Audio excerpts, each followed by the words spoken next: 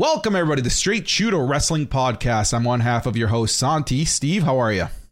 Not too bad, buddy. We've got hundreds of people watching us live across all of our platforms for what we do. I think is kind of unique, man, that we live stream these full recordings for everyone who's really into Straight Shoot to get like the full, behind the scenes aspect of everything. So this is a unique one because Santi, we are officially at the end of the road. The exits is 2 exits away to the road to WrestleMania. Dude, are you excited? Dude, I'm pumped. On paper, in my lifetime, I haven't seen, and when I say my lifetime, as a wrestling fan, like what I've been watching of wrestling, on paper, this is the best WrestleMania card I've ever seen. On paper. Purely on paper. We have seen great WrestleMania cards go complete to shit, and then we've seen terrible WrestleMania cards like WrestleMania 31 turn into absolute beautiful diamonds that are going to be talked about for the next 20 plus years. So again, when I talk about things on paper, I want people to take what I say with not just a grain of salt, but an entire truckload of salt. But today's episode, we are going to be giving you folks our predictions on the entire WrestleMania 39 card taking place in the stadium of my hometown favorite NFL team, the Los Angeles Chargers. Go Bolts, in SoFi Stadium out of Los Angeles, California. Steve, WrestleMania Goes Hollywood. And before we start with the matches, initial thoughts of The Miz being our host of WrestleMania this year? Dude, you already know my thoughts on this. I cannot stand that The Miz is the host because we're going to get like 3 or 4 segments of this man. It's going to be annoying, but they're all going to be gold. Yes, but I have a feeling there is a stunner in his future, or 3. I have a feeling that we could get a choke slam. I think The Miz is going to get the absolute garbage beat out of him at WrestleMania. So I think that's the only reason I'm looking forward to The Miz being the host of WrestleMania. I mean, you must just not live a very fun life, man. The Miz is amazing. And everybody should be happy that The Miz is hosting WrestleMania. I will not take any Miz slander on this live recording, okay? You do know who your partner in this is, right? Yeah. All right, let's get this going here because we've got a long match card to go through. And let's just start off with how the night is going to be starting. We're going to be starting off with the United States Championship match. Austin Theory coming in as the champion versus John Cena, the legend, returning from a short hiatus. You know my answer. I mean, I'm already kind of wearing the gear. Yep. We'll dive into my answer here in just a second, but when you see Austin Theory versus Cena, what are your thoughts on the build initially, and who do you think is winning this?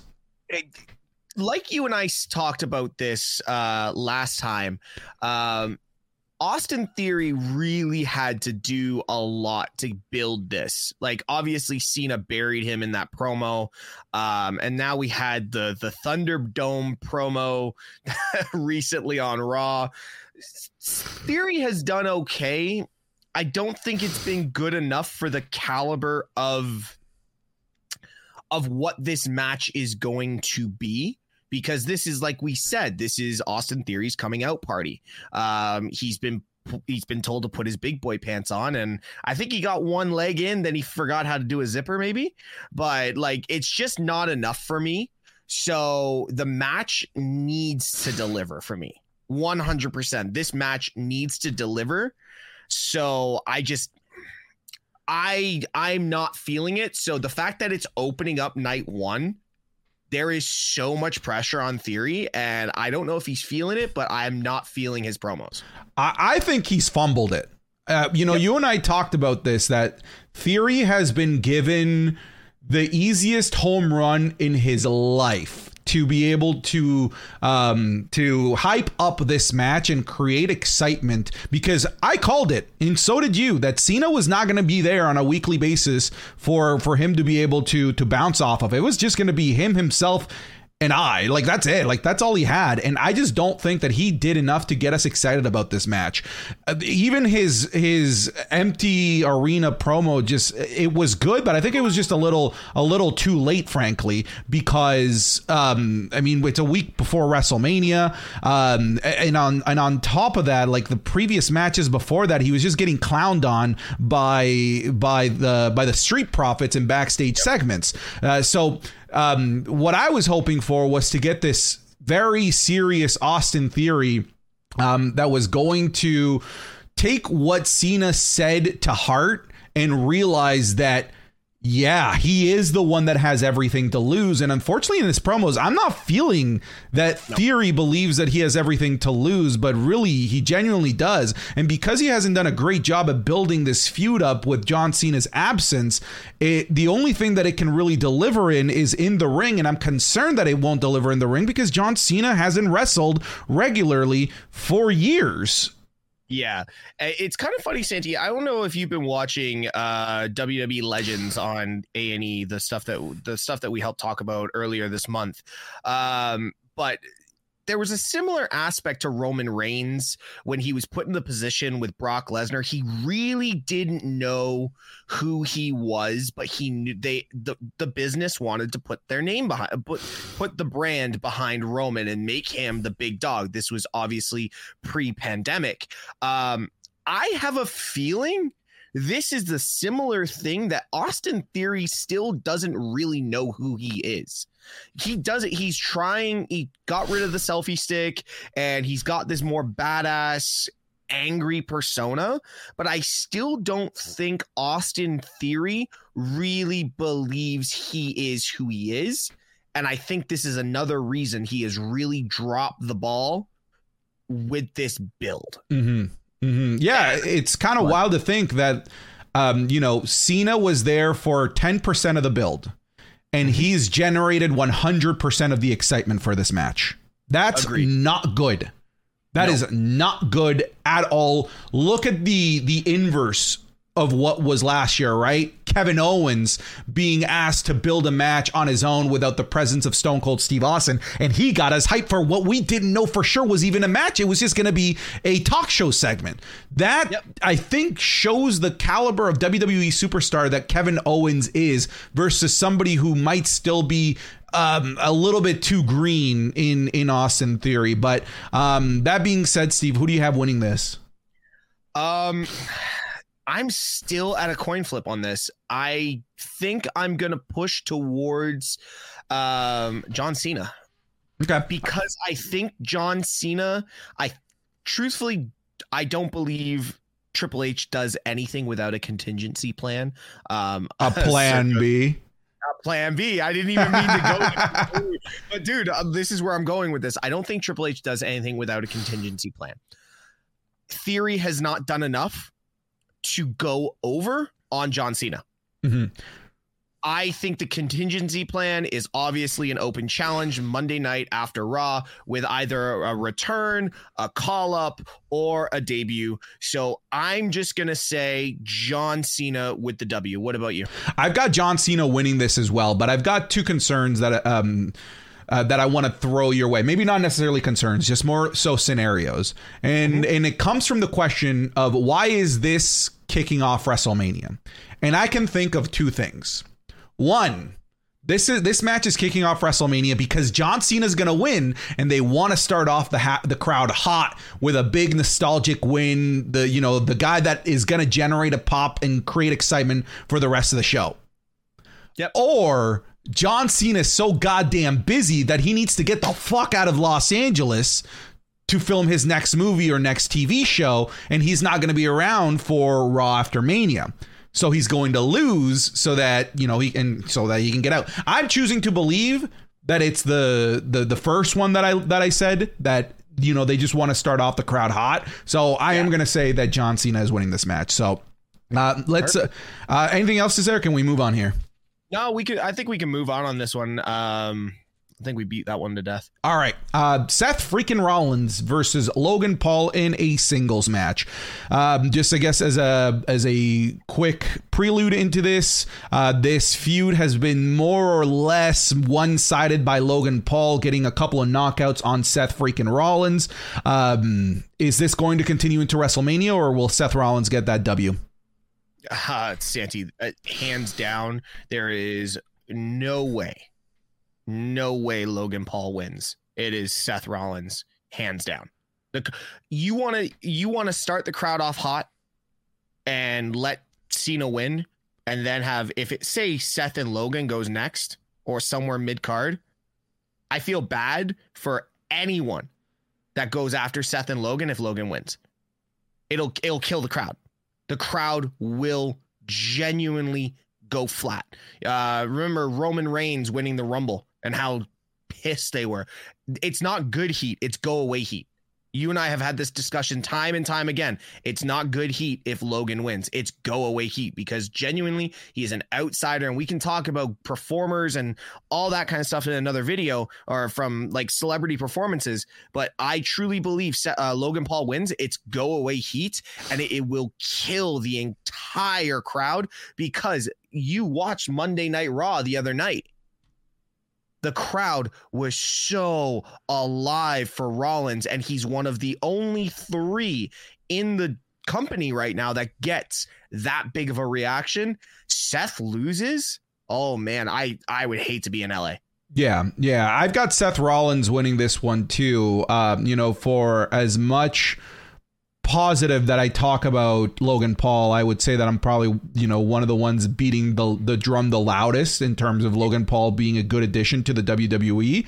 I do think that Seth Rollins is winning this one, because as much as I have no problems with outsiders holding prominent spots in the card, I have a problem with an outsider beating beating the hottest face in the company at the moment. I think he's hotter than Cody and hotter than Sami Zayn at the moment. Just those crowd reactions, I just don't see it. I don't see how they can justify a Logan Paul win here. That being said, I think this match is going to be phenomenal. Oh, it's going to be an absolute banger, and Logan's going to have some real late 2.5 to 2 3/4 kickouts, and we're going to see something supernatural like he pulled off with Roman at SummerSlam there, or no, in Saudi Arabia, sorry, but it can't be Logan. I agree. Santi, I think I will say this: if there is any guarantee of any match that we have at Mania, it's a Seth Rollins win tonight. All right, or that's for me. I think we're 2 for 2. We've agreed on both of them. All right, next match: Trish Stratus, Lita, Becky Lynch versus Damage Control, Bayley, Dakota Kai, and Io Sky in a 6-woman tag match. I guess I'll go first on this one. I see Damage Control finally winning something. I see them finally winning, whether it's clean or whether it's with shenanigans. If it's with shenanigans, I see Trish Stratus turning. If it's clean, I see it causing a Trish Stratus turn. One or the other. There is no way that Trish Stratus doesn't come out of this with a feud with Becky Lynch going into SummerSlam with how close it is to Toronto. Dude. Okay, so everybody, we are filming this live. So everybody that is watching, Santi and I have not discussed our predictions. He just took everything from me. I have nothing to say. Trish Stratus heel turn with a feud with Becky going into SummerSlam. Damage Control wins. And that's hands down it. I don't see this match going any other way. And I'm happy with a Trish Becky feud at SummerSlam. It takes a lot off Becky's plate for having to be virtually on every show. She can be still the road mom that she is. But this also, it could be a potentially great build. And we get Trish with another one of the 4 horsewomen, even though her retirement match was Charlotte. I'm okay with one more for Becky at SummerSlam. It's going to be great. Yeah, so, I guess what's interesting is like what happens to the titles in that scenario. Like, do they have a match Raw after Mania and lose to another? Who cares? Honestly, who the hell cares about the women's tag titles? WWE doesn't care, so why should we? Anyways. moving on. Brock Lesnar versus the Nigerian giant Omos. And for those that are not in our Twitch stream right now, our viewers have an Omos emote that I know is about to get spammed to Kingdom Come. Again, Brock Lesnar versus Omos. Steve, I'll let you start off with this one since I started the last one. Who do you got here? Honestly, I think this was originally Santi gonna be just an easy Brock Lesnar win with like trying to make Omos go over. But I don't know if you've been watching social media over the last couple of days, but I don't think it's just your chat. I think like the internet in itself people are going over on Omos. People are really starting to feel his vibe. Maybe I'm biased because I'm seeing it with everything else, but Steve, call the Omos fans by their name. You know, Homo sapiens. There we go. Call the Homo sapiens. Brock just signed a 1-year extension. He's going to be at WrestleMania in Philly. Brock Lesnar is not going to lose his final match in Philly. Omos is going to go over, maybe with some shenanigans from the reuniting Hurt Business just to help, but I'm going to go with Omos. Yeah, I'll keep it quick. I'm going with Omos as well. I think Brock, we can safely say, is at that point in his career where WWE is better off utilizing him and building other superstars. Although Omos looks like he could be 19 or 75. He is young. He's in his late 20s. So he's going to be in the company for a really, really long time. So I have Omos going over here, again, whether it's with shenanigans or not. My question to you, Steve, is, do you believe the hype that this has potential to be the worst match in WrestleMania history? No. Do you not remember Undertaker versus Giant Gonzalez? Well, I mean, this has a lot of parallels to it, right? It has a lot of parallels to it. Here's the thing. The build to this match has been horrendous. Mm-hmm. Like with WWE having to edit, especially, dude, like even last night or on Monday, it was worse. It was horrible. The build for this has been terrible. Brock has been made to look like Ricochet going up against Braun Strowman, which I cannot stand, because we are talking about like Brock Lesnar. Like Omos is big, but Brock Lesnar could still eat him. Yeah, I think like watching the Go Home episode of Monday Night Raw, there was a sequence where Brock Lesnar was running at full speed from the ropes, trying to tackle Omos. And I saw a glimpse of what could be a really fun car crash of a match at that moment. I was like, if this match is going to be Omos, lumbering and, chopping Lesnar and just like really just lame ass moves, could be the worst match in WrestleMania history. If we are going to see a potential car crash a la Brock Lesnar versus Goldberg at WrestleMania 30, whatever it was, where it was just 5 minutes of them going through barricades, hitting finishers on each other and going at full tilt, I'm in. I think it could be a fun 5-minute car wreck if they let Brock Lesnar just go at full speed like he was trying to knock down Omos. I think that could be a lot of fun. I don't buy the concept of this being potentially the worst WrestleMania match of all time. You can say, oh, well, Brock was already in one of the worst WrestleMania matches of all time versus Goldberg at WrestleMania 20, but that was just terrible booking. Like, you don't book two guys that are on their way out, right? You always book one guy who's on his way out versus a guy who's on his way up. Right, because then somebody cares, even though somebody doesn't. In that match, neither of them cared. In this match, Lesnar still has a year in his contract, so he's going to care. And Omos has everything to gain from this match. He is not a dumb man. I'm sure he understands that this is his make or break performance. So I'm gonna give Omos and Brock Lesnar the benefit of the doubt. Sure, I think there is a 5% chance that it could be the worst WrestleMania match of all time, but I think it also has an equal amount of chance, call it 5-10% chance of being a really fun car wreck that we're going to talk about the next night. So, going Omos. Yeah, I still think we get a surprise of the Hurt Business returning, with Omos being the head of it, which I'm not against. I'm not against either. I'm not against that either. All right, let's move on to a match that has had no build. Bianca Belair versus Asuka for the WWE Raw Women's Championship. I'll take this one first. This is weird.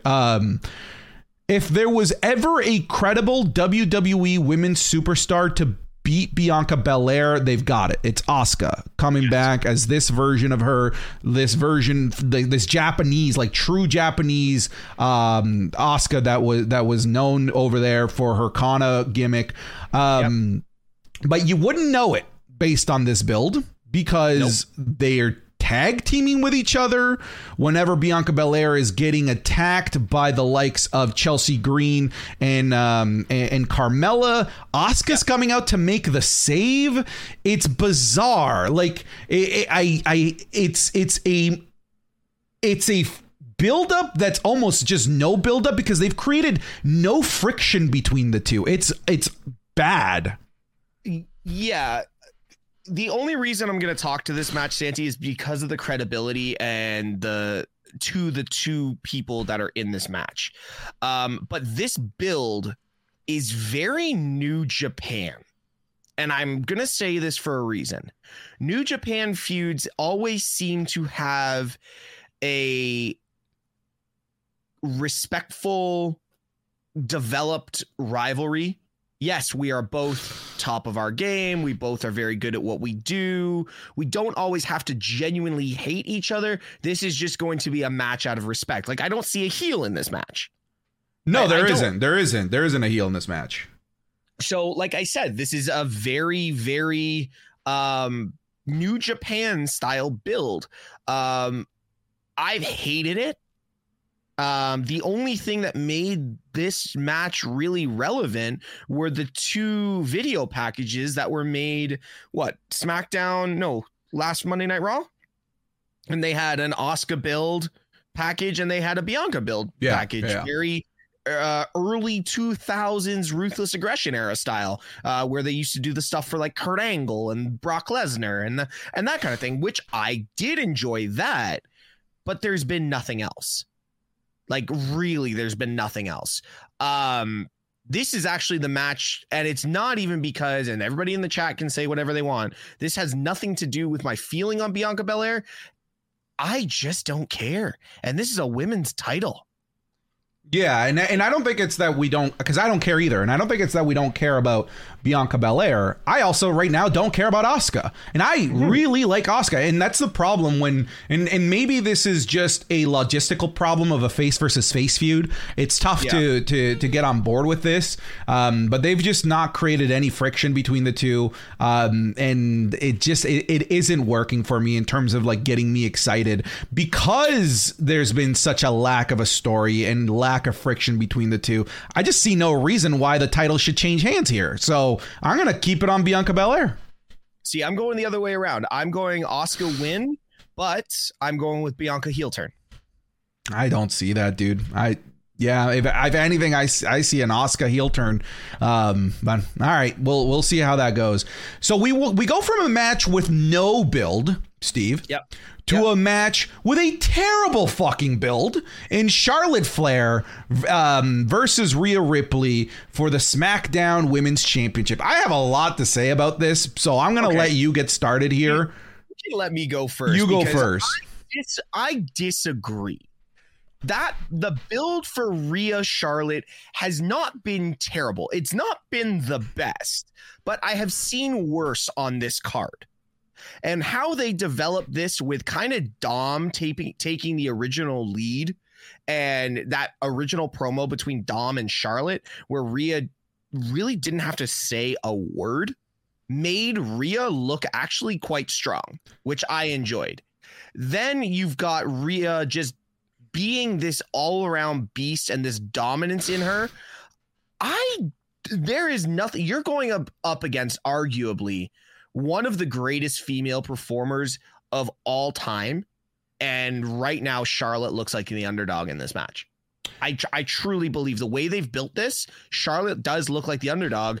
Everybody in the chats is going to say Rhea is going to win this match. I genuinely believe Rhea is going to win this match. So at the end of the day, you're going to finally put over a young superstar who finally deserves her WrestleMania moment. And yes, everyone's been saying, oh, Judgment Day's garbage. Judgment Day's horrible. A lot of this entire Mania is going to be circled around the Judgment Day. So having arguably the leader of Judgment Day, because Rhea is the one that kind of carries that entire group, put the title on her. There's nothing wrong with the build of this because it's going to be proven in the ring. This is going to be a 4.5-star match. These girls are going to tear the proverbial roof off of this building, and I can't wait for it. I genuinely cannot wait for this match. I think the match is going to be fantastic. I disagree in terms of I think this feud has been borderline poo-poo caca, pee-pee poo-poo. It's been awful. Okay. Look, I was digging Rhea Ripley not talking, and then she started talking, but then her talking was about like how much she respected Charlotte Flair and that Charlotte Flair is the person to beat. So like putting her on a pedestal. Okay, fine. But then it kind of negates the whole being silent and being menacing and being scary that we had at the beginning. All right. Yeah. I was willing, because anything that Rhea Ripley does, I mean, she could literally super kick me in the throat and I would thank her. Anything that Rhea Ripley does, I'm on board with. And then we have the Charlotte promos. Bafflingly awful. Some of the worst promo work I have seen from a top superstar in the last 5 years. She literally lost her cool when she was trying to talk about her fear and perseverance, and the crowd is whatting her, and she literally tells off the crowd that this is important for me, don't what me. Like, what? And she, like, I didn't even mean to say what there, but like, yeah, what? Like, yeah. It was just such a bafflingly bad promo of her talking about her fears and that like she's all of this perseverance and all of the pressure that she has to go through on a daily basis. And then she talks about how awesome her family legacy is, how big her penis is by all standards. Diamonds are forever or whatever the fuck. It's just bad. It's just so bad, dude. I'm hoping it doesn't make sense. But like if Rhea wasn't part of Judgment Day, it would make sense to do a double turn here because but it doesn't make sense, which is part of the reason why Charlotte's promos have been so bad that she has gotten go away heat. Yep. Rhea is the heel and she's got the please punt me in the face, mommy love. Everyone loves Rhea. So yep. Even just in the dynamic of the face versus heel here, it's weird and it's not working for me, even though the match in ring, I think, is going to be fantastic. It's kind of funny you say that because I don't want to keep reverting back to the WWE Legends shows, but I've watched the Charlotte one recently, and that promo that you just discussed, I felt like she was just reiterating everything she said on the documentary about how she couldn't find herself in the shadow of her dad and all this stuff. It's just like, you are literally a 14-time women's champion. You have basically superseded a lot of your dad's legacy and created one that probably no woman is ever going to touch. What is wrong with you? You are one of the best female performers of all time. Why are you so frustrated and why are you losing yourself in? And yes, okay, I can say this because all I am is a wrestling podcaster on YouTube, but a very simple promo that you have been doing for years. All you have to talk about is how Rhea's never been on your level. That's all you have to do. Make her feel small. And you couldn't even do a basic promo to make yourself look like the legend that you technically are. You know, like am I wrong? No, am I wrong? No. Like I said, I think the promo work, especially on the Charlotte side, has been bafflingly bad. That's why I said it's been just a god awful Absolutely god awful build to this. I almost think it just would have been better with Rhea not talking to her. I think just not talking to her and creating like that, those mind games from the Judgment Day. But I don't know. I'll tell you right now, dude. Now that we talked about it, I agree with you. Yeah. Okay. All right. I'll take that as a win. Let's go. We convinced Steve of something. All right. Let's move on here. We are now moving on to, oh my God, get the popcorn ready. Get your hands ready to slap some meat, Steve, because this is going to be a meat slapping, meaty man slappity slap fest. We've got Gunther, the Ring General, versus the Celtic Warrior Sheamus versus Drew McIntyre, the Scottish Psychopath, in a triple threat match for the WWE Intercontinental Championship in what could arguably be the best match of the night. Whoever has to go after these three, I'm so sorry, because the crowd is going to be exhausted. This is 100% sorry. This is hands down match of WrestleMania. You had Clash at the Castle. Gunther versus Sheamus, which arguably was match of the year last year. Yeah, I think it was match of the year. Now you put Drew McIntyre in there on the grandest stage of them all? Dude, this will be match of Mania. Please continue. Yeah. I before we get into our predictions, how absolutely bonkers cool is it that you look at the United States title? It's being defended against arguably one of the greatest WWE superstars of all time. Yep. And then we have the Intercontinental Champion being defended against two future WWE Hall of Famers, former world champions, and is being talked about in a regard where it can main event any show, that sans Roman Reigns. How cool is it that we live in an era where the mid-card title, I don't think the mid-card titles have felt this special since the early 90s, late 80s. I agree with you. 100%. They haven't. I think back when it was like Warrior, like dropping the IC title to get the world title, Shawn versus Scott Hall in the ladder match. That's when the last time I remember the IC title being relevant. And now we're, like you just said, two first ballot Hall of Famers. Gunther, who literally in the next year will be in the world title picture and is carrying it with such prestige.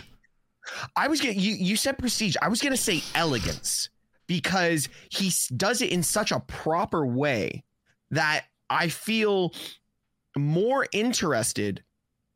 I'm not, but I feel like I should be more interested in the IC title than I should be in the main event.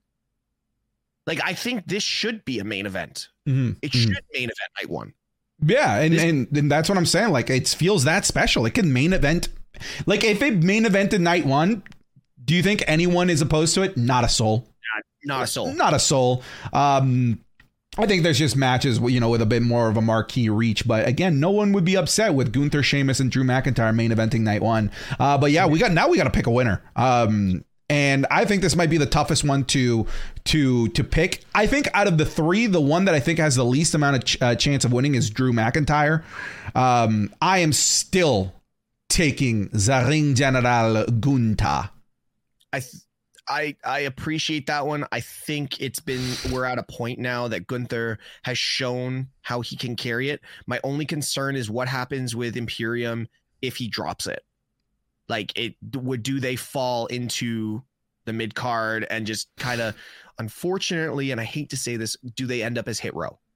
Just kind of completely. Well, irrelevant. It depends, right? Like, this might be an old school situation where it's the passing away of the Intercontinental Championship to go towards the main event, right? Yeah. Like, we haven't had that of the Intercontinental Championship and the US Championship in a long time. Like, that was the standard from the 80s to the Ruthless Aggression era. That was the standard. You lose the Intercontinental Championship, you're most likely going to a top of the card push, right? Yeah. So I would like to think that since Triple H is from that era and understands clearly the value of something like the Intercontinental Championship, that it would actually be a step up for him to lose the Intercontinental Championship rather than a step down.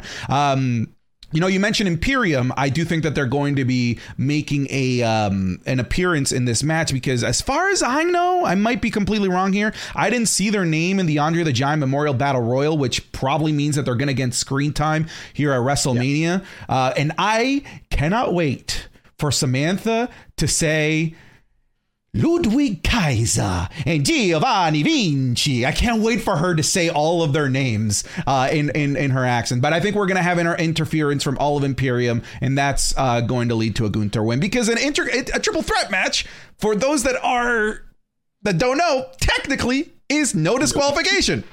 No DQ. That's why it's going to be such a banger. By the way, she liked my video the other day. Oh, nice. Anyways, I hate that I can't say Drew McIntyre because I really want Drew to actually at least have some relevancy of a WrestleMania moment with thousands of people, which he didn't get in the pandemic era of the Thunderdome. But this is also Sheamus as a potential Grand Slam champion, winning the IC title. So I got to go with Sheamus. Yeah, I just don't think you can pick wrong. And I think that's a beautiful win-win scenario for everybody. I don't think anyone gets mad if any of these guys win. Yeah, exactly. For the people that are younger, I want to say just one more thing before we move on from this match. For the people that are younger, sit down and just appreciate what you're about to watch in this match. This isn't sports entertainment. This is not like WWE cinematics. This match is traditional, like 1940s to 1980s, just big men in trunks doing a wrestling match.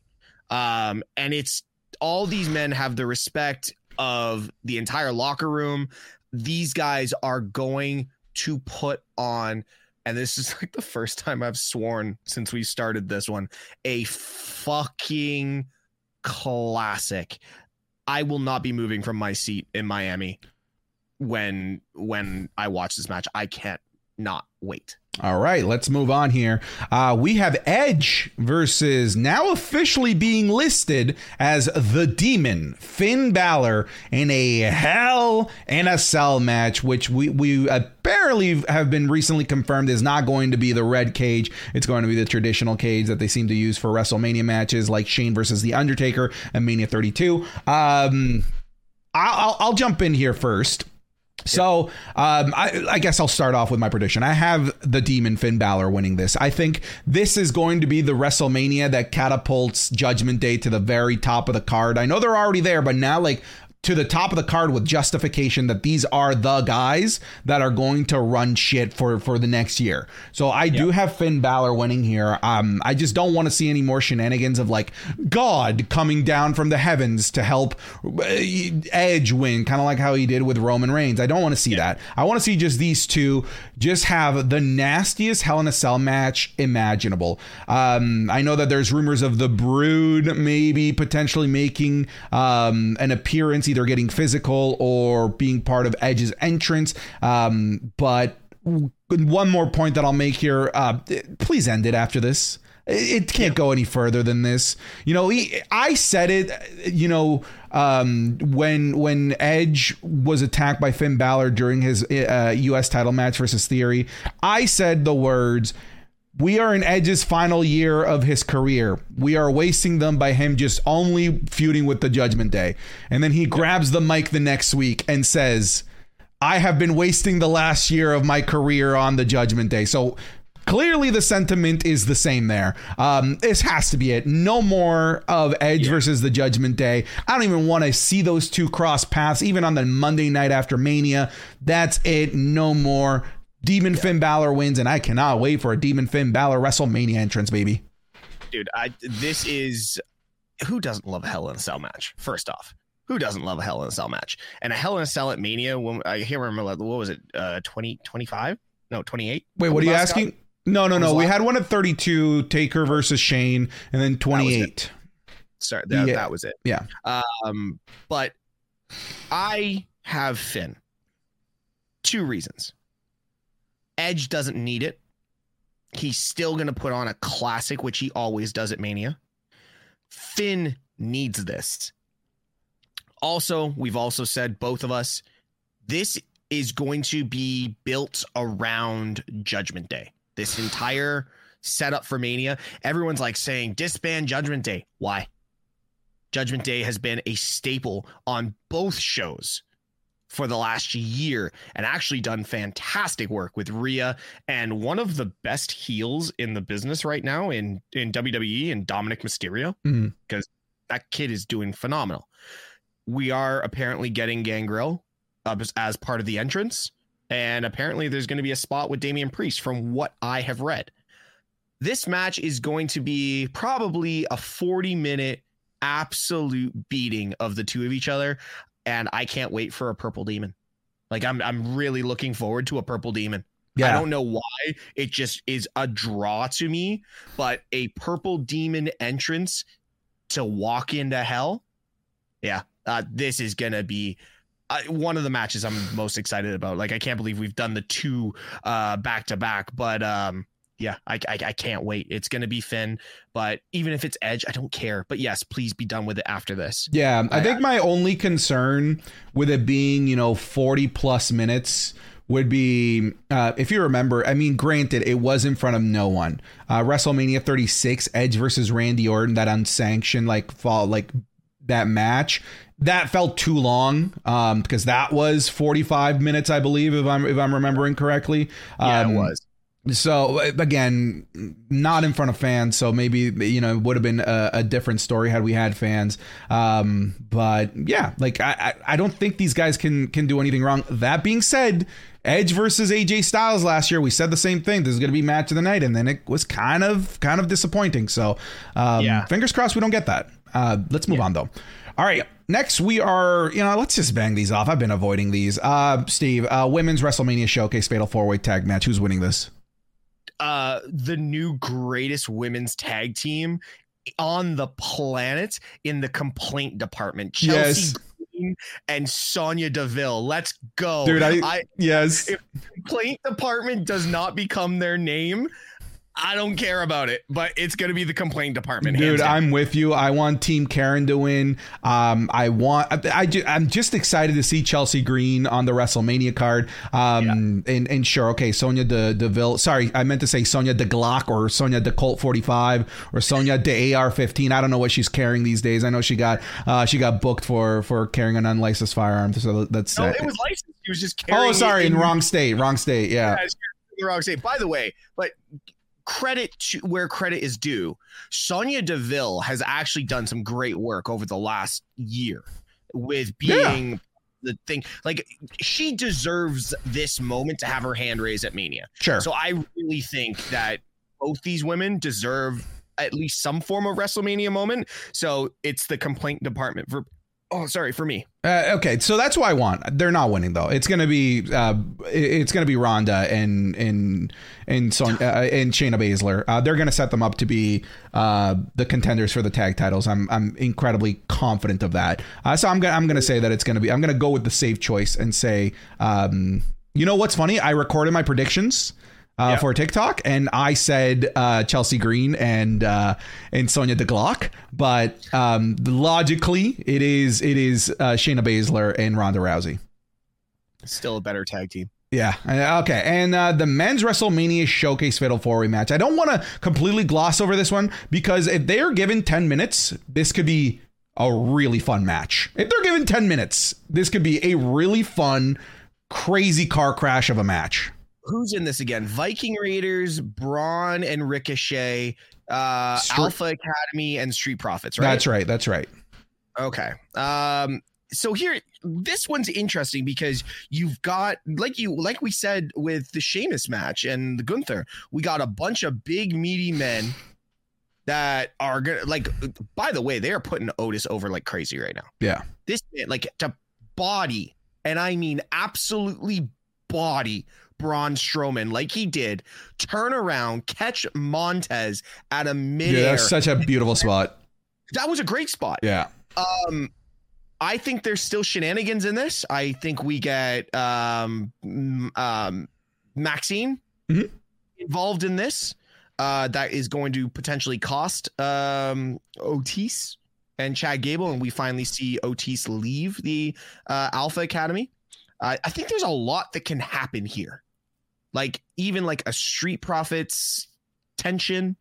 But at the end of the day, it's going to be Braun Strowman and Ricochet. Like, yeah, that's probably the safe choice. I'm going to go with Otis and Chad Gable. I think the company's super over on both of those guys, and maybe they reward them by having them win this match at WrestleMania. Either way, let's move on to arguably my favorite build towards a WrestleMania match, not including something super long term like the bloodline stuff, but just like a WrestleMania season build. This has been magnificent. Rey Mysterio versus Dominic Mysterio, father versus son. God damn it, man! Like, Dominic Mysterio has become a national treasure. Talk about somebody who did not fold under pressure, right?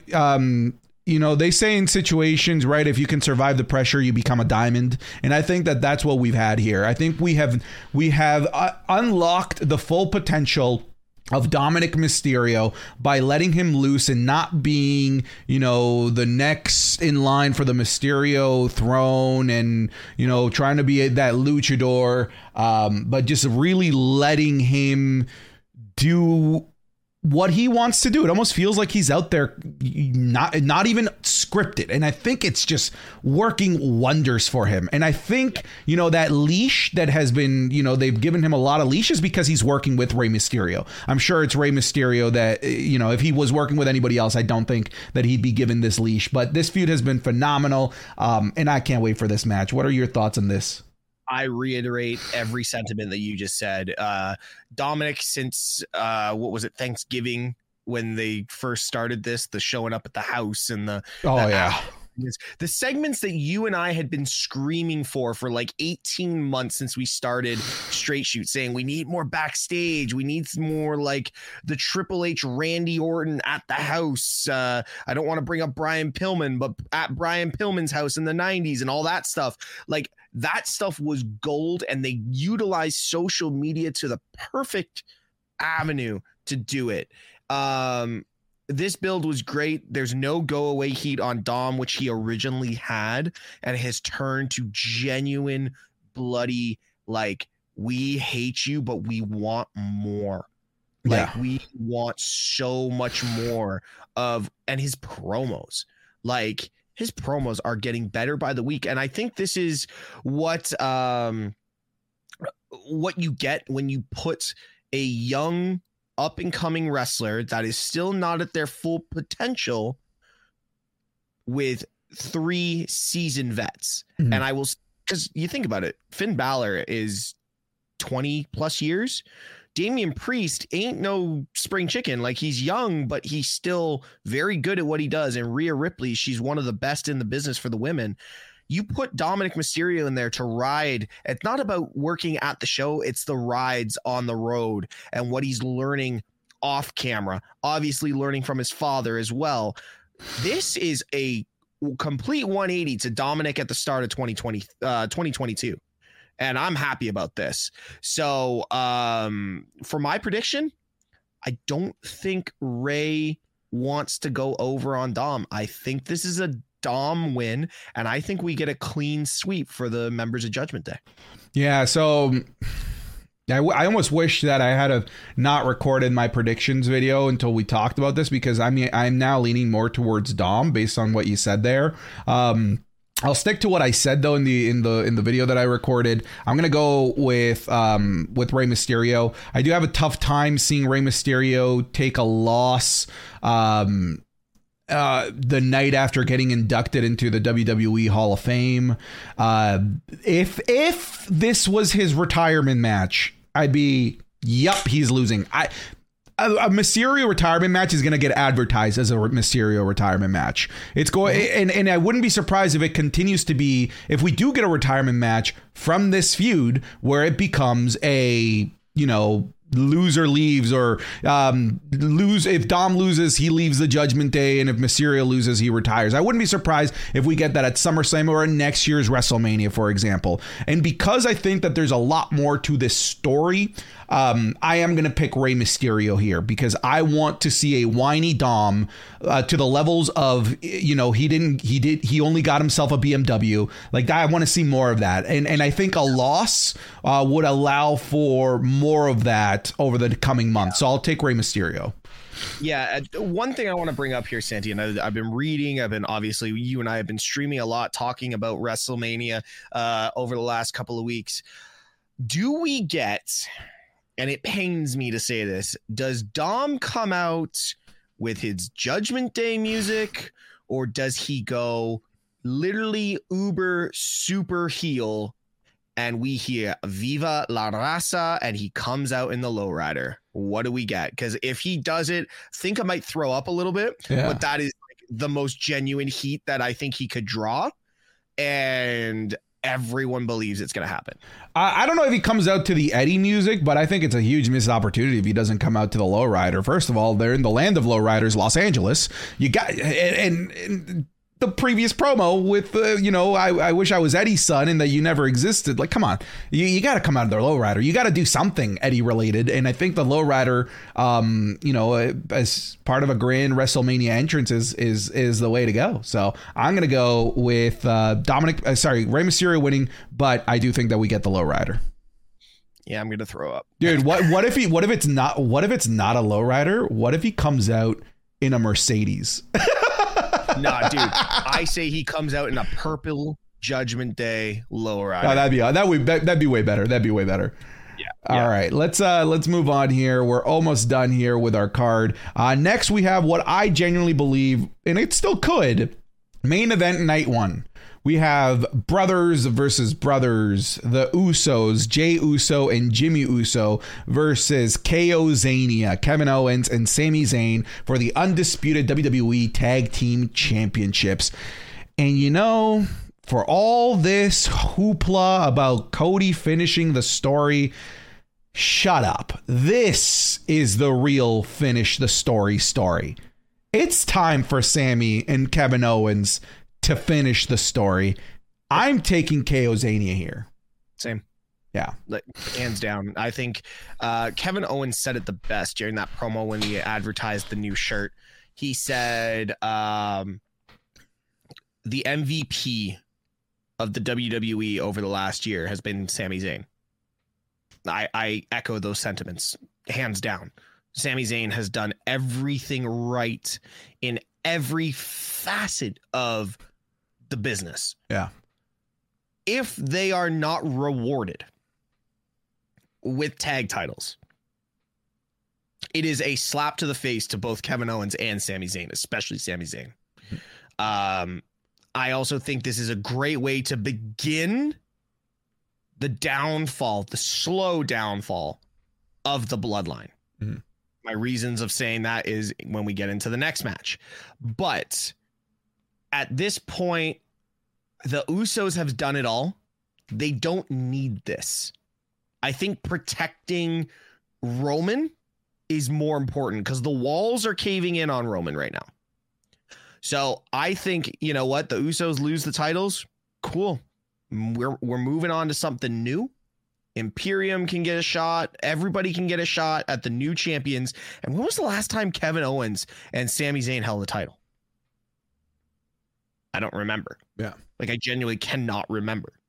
These two are, again, first ballot Hall of Famers. At this point, yeah. Can you believe the trajectory of Sami Zayn's career since last WrestleMania? Dude, can we have an I told you so moment? No, of course we can, but I was about to say it for both of them. Yeah. They both proved themselves last Mania that they can do it all. Yeah. Sammy in the most ridiculous acting like a jackass with a bunch of jackasses, and Kevin Owens for one straight month carrying a feud of unknown certainty with Stone Cold Steve Austin. And both of them had 4.5 star matches. Yeah. Maybe, like, they had for me, the two most memorable things that happened at WrestleMania last year. Yeah. Was the Austin KO thing with Austin McMahon and Pat McAfee. Okay, we can add that. But we also had Sami Zayn doing incredible work, letting Wee Man body slam him. Dude, I told you, like, immediately during our review, I remembered it was during our review of WrestleMania. I said that match made Sami Zayn a star. Yep. Because he proved that he can he can make something out of nothing. Yes. That match, if it's anyone else, would have been the worst match in WrestleMania history. But because Sami Zayn and his everlasting professionalism didn't go in at it half-ass, he went in at it at full speed to make it the most entertaining thing he possibly could, and he succeeded at it.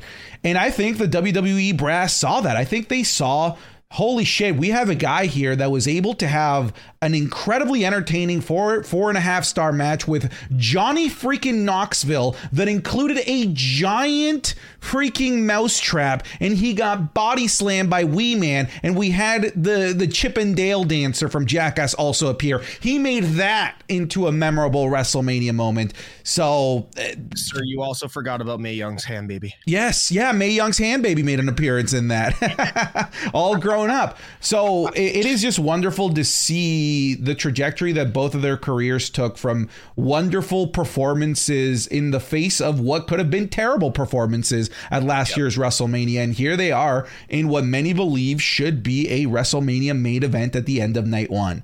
I think we're both in agreement here then. I think we can move on. Kevin Owens and Sami Zayn are winning this. Just one more thing. So I'm watching our chat while we're talking. Kevin Owens heel turn? No Not shot. a chance. Not a chance. Not a chance. Not a chance. Won't happen. Not a chance. And I'll just real quick, like, the reason for that is we are at the end of the story. This yes. we're not in the middle, right? We're not at the rising climax. Like, this is the end of the story. Right. Yeah. A lot of us, I think a lot of us initially wanted it to be Sami going after Roman. But like, the story from the beginning was always Sami and the Usos. Always. It was always that. Roman Reigns didn't come into play in the Sami storyline until after Clash of the Castle. So this is the end. This is a culmination to almost a year-long feud. You don't extend it by an arbitrary heel turn that really doesn't add anything. It just needs to be a feel-good moment, if that's how it's going to be, or a heartbreak moment. They need to pick one of the two, and I don't think that there's going to be shenanigans in this match, like a turn. No, this is it. I think we could maybe get I don't even think we get Solo. I really don't even think we get Solo, because they're going to have Solo protecting Roman. Right. So this is going to be a straight up badass 20, 22, 25 minute match, and near falls, some pain. The one thing is, I think we get Jay taking the corner of the ring buckle bomb from KO, and I'm gonna cringe at that because that's ugh. But yes, it's a nasty move. Kevin and Sami, let's move on. All right, let's move on here to the main event of the night. We have the Tribal Chief Roman Reigns going up against the American Nightmare, Cody Rhodes, for the undisputed WWE Universal Championship. Steve, what have you got to say on this? Oh, man, I've been going back and forward on this for weeks, and the promos and the build over the last 2 weeks have not helped. But I'm going to say one thing that's going to be probably the biggest hot take of this. Cody doesn't need this.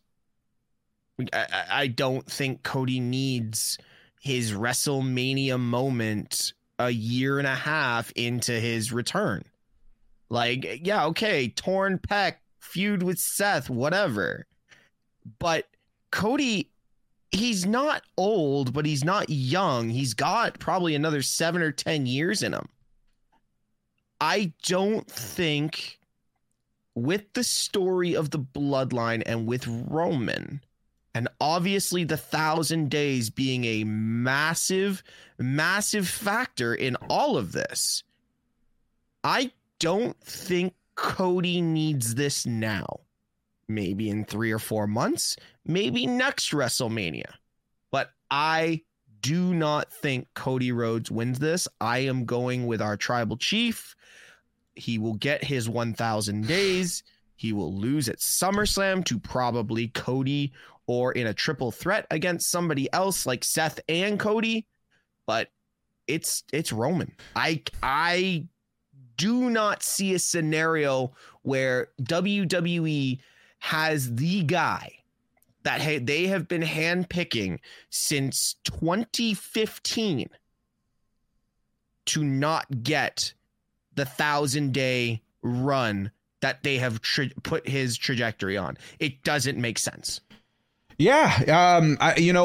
For those that are listening live right now and those that are listening after the fact, there is going to be another episode that we're going to be recording immediately after this called What If Roman Reigns Wins? And I think you and I are going to have a lot to say because, dude, I also think that Roman Reigns is going to win this match. I just don't see it. Like, I don't see how you can justify breaking up a nearly 1,000-day reign on a half-baked feud that's only lasted a month. Yep. I do, however, believe that it could be broken after 1,000 days at SummerSlam once this feud is 4 or 5 months long, but a half-baked 1 month feud between these two, where they've only really been in the ring with each other twice. Both of them really entertaining, don't get me wrong. But they've only ever been in the ring twice with each other. I just have a tough time seeing how you can justify taking the titles off of Roman at that moment in time. I think there's more to the story. I think there's way more to the story. I think we're at the tip of the iceberg here.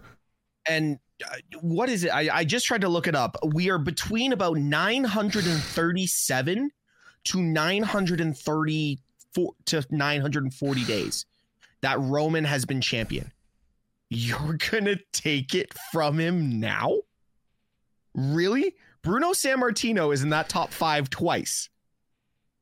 If he loses at SummerSlam, he goes into the top 5 and pushes Bruno Sammartino into 6th. It can't happen. Are you really like this is Santi, you and I have cheered against Roman so many times. Yeah. I think you were cheering for Drew at Clash. I think there's been a few where you and I have both said, I know you were cheering for Logan.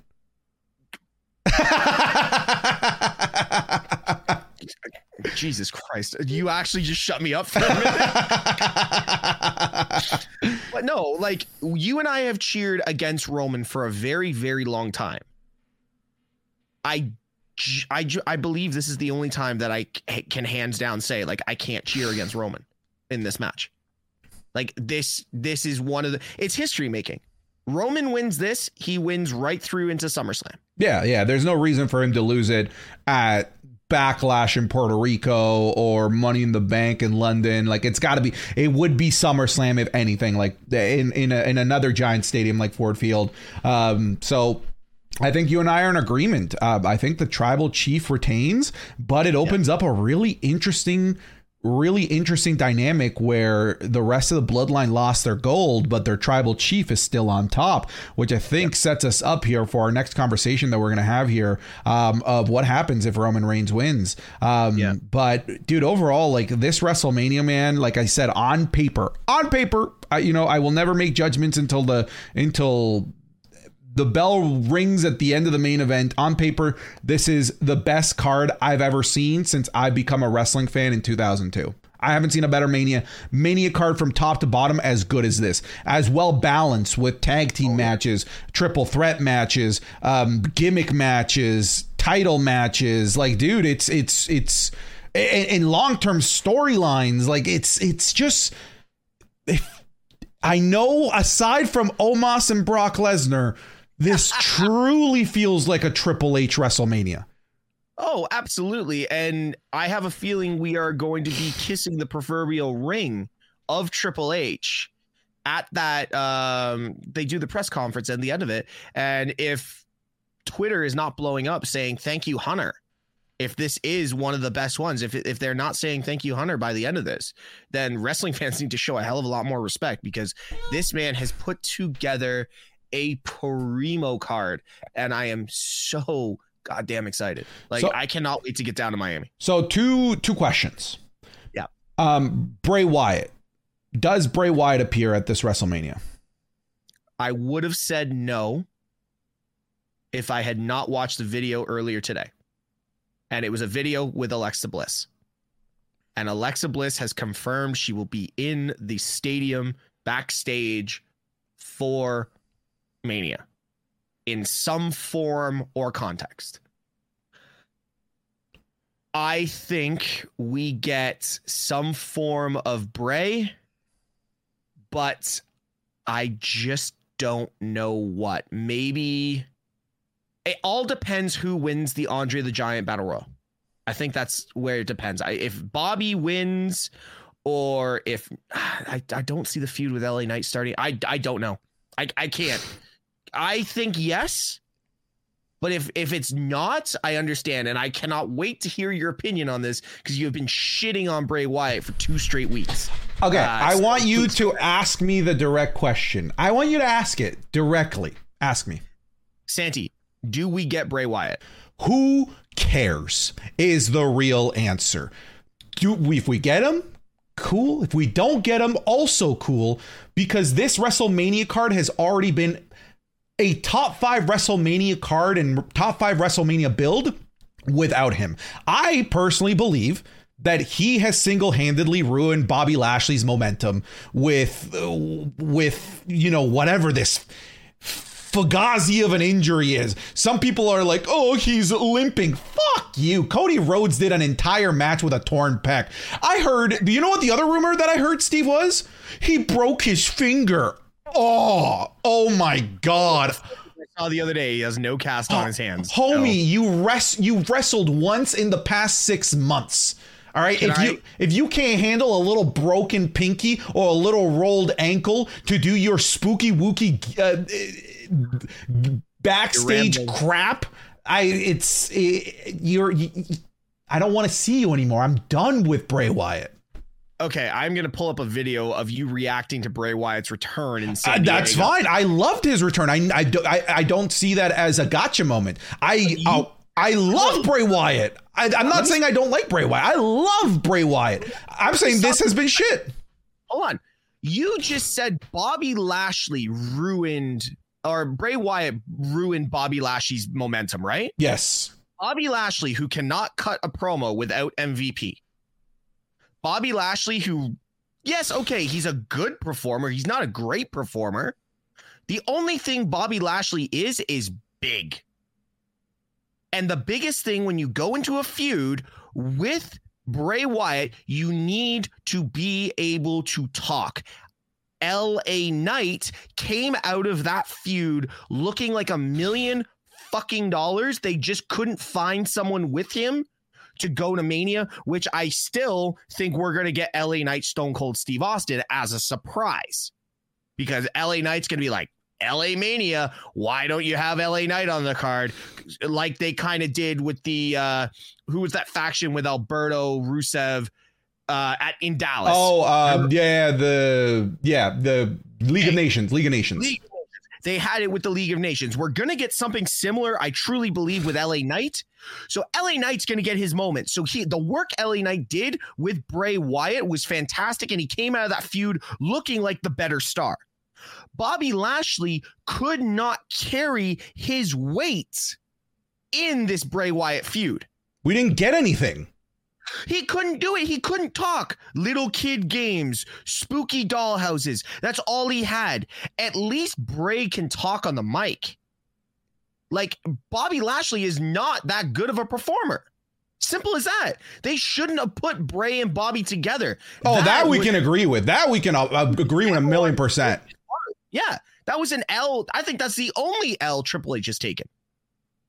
Yeah, it's a terrible decision to put those two together. Absolutely, because like you said, like it requires somebody that can talk to to match the zaniness of Bray Wyatt. All of Bray Wyatt's best feuds are against people that can carry their weight on the mic. Yes. John Cena, Firefly Funhouse, best fucking thing Bray Wyatt has ever done. One of my favorite things in WrestleMania ever. Absolutely hands down. The LA Knight stuff, you know, I think there's a lot of argument that Bray Wyatt made LA Knight. Fuck no. LA Knight made himself in that feud. LA Knight 100% made himself in that feud. And even then, you know, I hope, fingers crossed, he's got something at WrestleMania with Stone Cold Steve Austin. And then even then, he's still here at the Andre the Giant Memorial Battle Royal. My problem is, we obviously don't know what the issue with Bray Wyatt is. Is it creative issues? Is it sorry?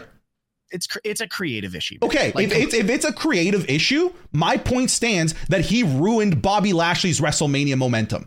Bobby Lashley came out looking like the next monster out of the Brock Lesnar feud. It required Brock Lesnar to cheat and use a low blow to beat Bobby Lashley. Bobby Lashley should have been in a marquee match at WrestleMania. But this decision to put him with Bray Wyatt, which already was a bad decision, but then this creative back and forth between Bray Wyatt and WWE and them not being able to get on the same page now has left Bobby Lashley in no man's island, thus ruining the WrestleMania momentum that he should have been garnering in a marquee match that he should have had at WrestleMania, because that could have been the LA Knight match. That could have been the LA Knight match, but you couldn't do it because you only gave these guys 3 weeks to do something with Bobby Lashley and you couldn't find anything. Scenario, just thought of it, and I don't know why I didn't think about it sooner. Bobby Lashley comes out throwing a fit. Oh, he should. And Bray shows up. Okay, you want me? I'm here. And no big fantastic entrance. Lights off, lights on. Bray's in the ring, ready to go as Bray. And then you've got your feud. Because you're not getting the kid games. You're not getting the dollhouse. You're not getting anything. You're getting the promos that Bray was cutting with LA Knight. I'm Bray Wyatt, blah, blah, blah. No howdy, no Firefly Funhouse gimmick. Just you get Bray. I don't think we're going to get that, because if the problems were creative, I think Bray Wyatt probably wants this giant elaborate thing, right? Like, we're talking about somebody who's had one match since he's returned and nothing but vignettes and production, right? I just don't see it where he all of a sudden puts that aside and says, I'm just going to come out for a match impromptu with with pretty much no build. That, however, I do believe happens between Bobby Lashley and a potentially returning Randy Orton. See, we could talk about how about this? Let's add a video to this. WrestleMania potential surprises. Sure. Let's add a video of that. We've dragged this on long enough. We've been doing this for an hour and 30 minutes. Here's our predictions for WrestleMania 39 in Los Angeles. Santi and I are going to do a couple more videos for the people that are here shooting the shit with us. But yeah, let's do that. Let's do, what are the WrestleMania surprises? Sure. All right, let's wrap this one up. If you're listening on podcast services, just make sure you leave a review. If you're watching this on YouTube, please consider subscribing, leave a comment, helps us out with the algorithm. Steve, where can people find you? Guys, you can find me on twitch.tv/Mr. Tesh, and for the near future, TikTok /Mr. Tesh, depending on what happens. And then obviously all Straight Shoot platforms. Guys, do not forget WrestleMania Night 1 and Night 2. We will be streaming live from Miami, Florida at the Locals Studios. So make sure you go follow straightshoot.locals.com, because the final hour of each night will be strictly on locals.com. Santi, what about yourself? Twitch.tv/SantiZap and TikTok at Mr. SantiZap. Also on Twitter. If you're watching live, you can do !Twitter to find that. Or if you're watching after the fact, just look at the description of the video and you'll find all the socials there. Thank you very much for listening to this episode of Straight Shooter Wrestling Podcast. Take care and be good people. All right, that's I got to leak. For those that are listening, that is the end of episode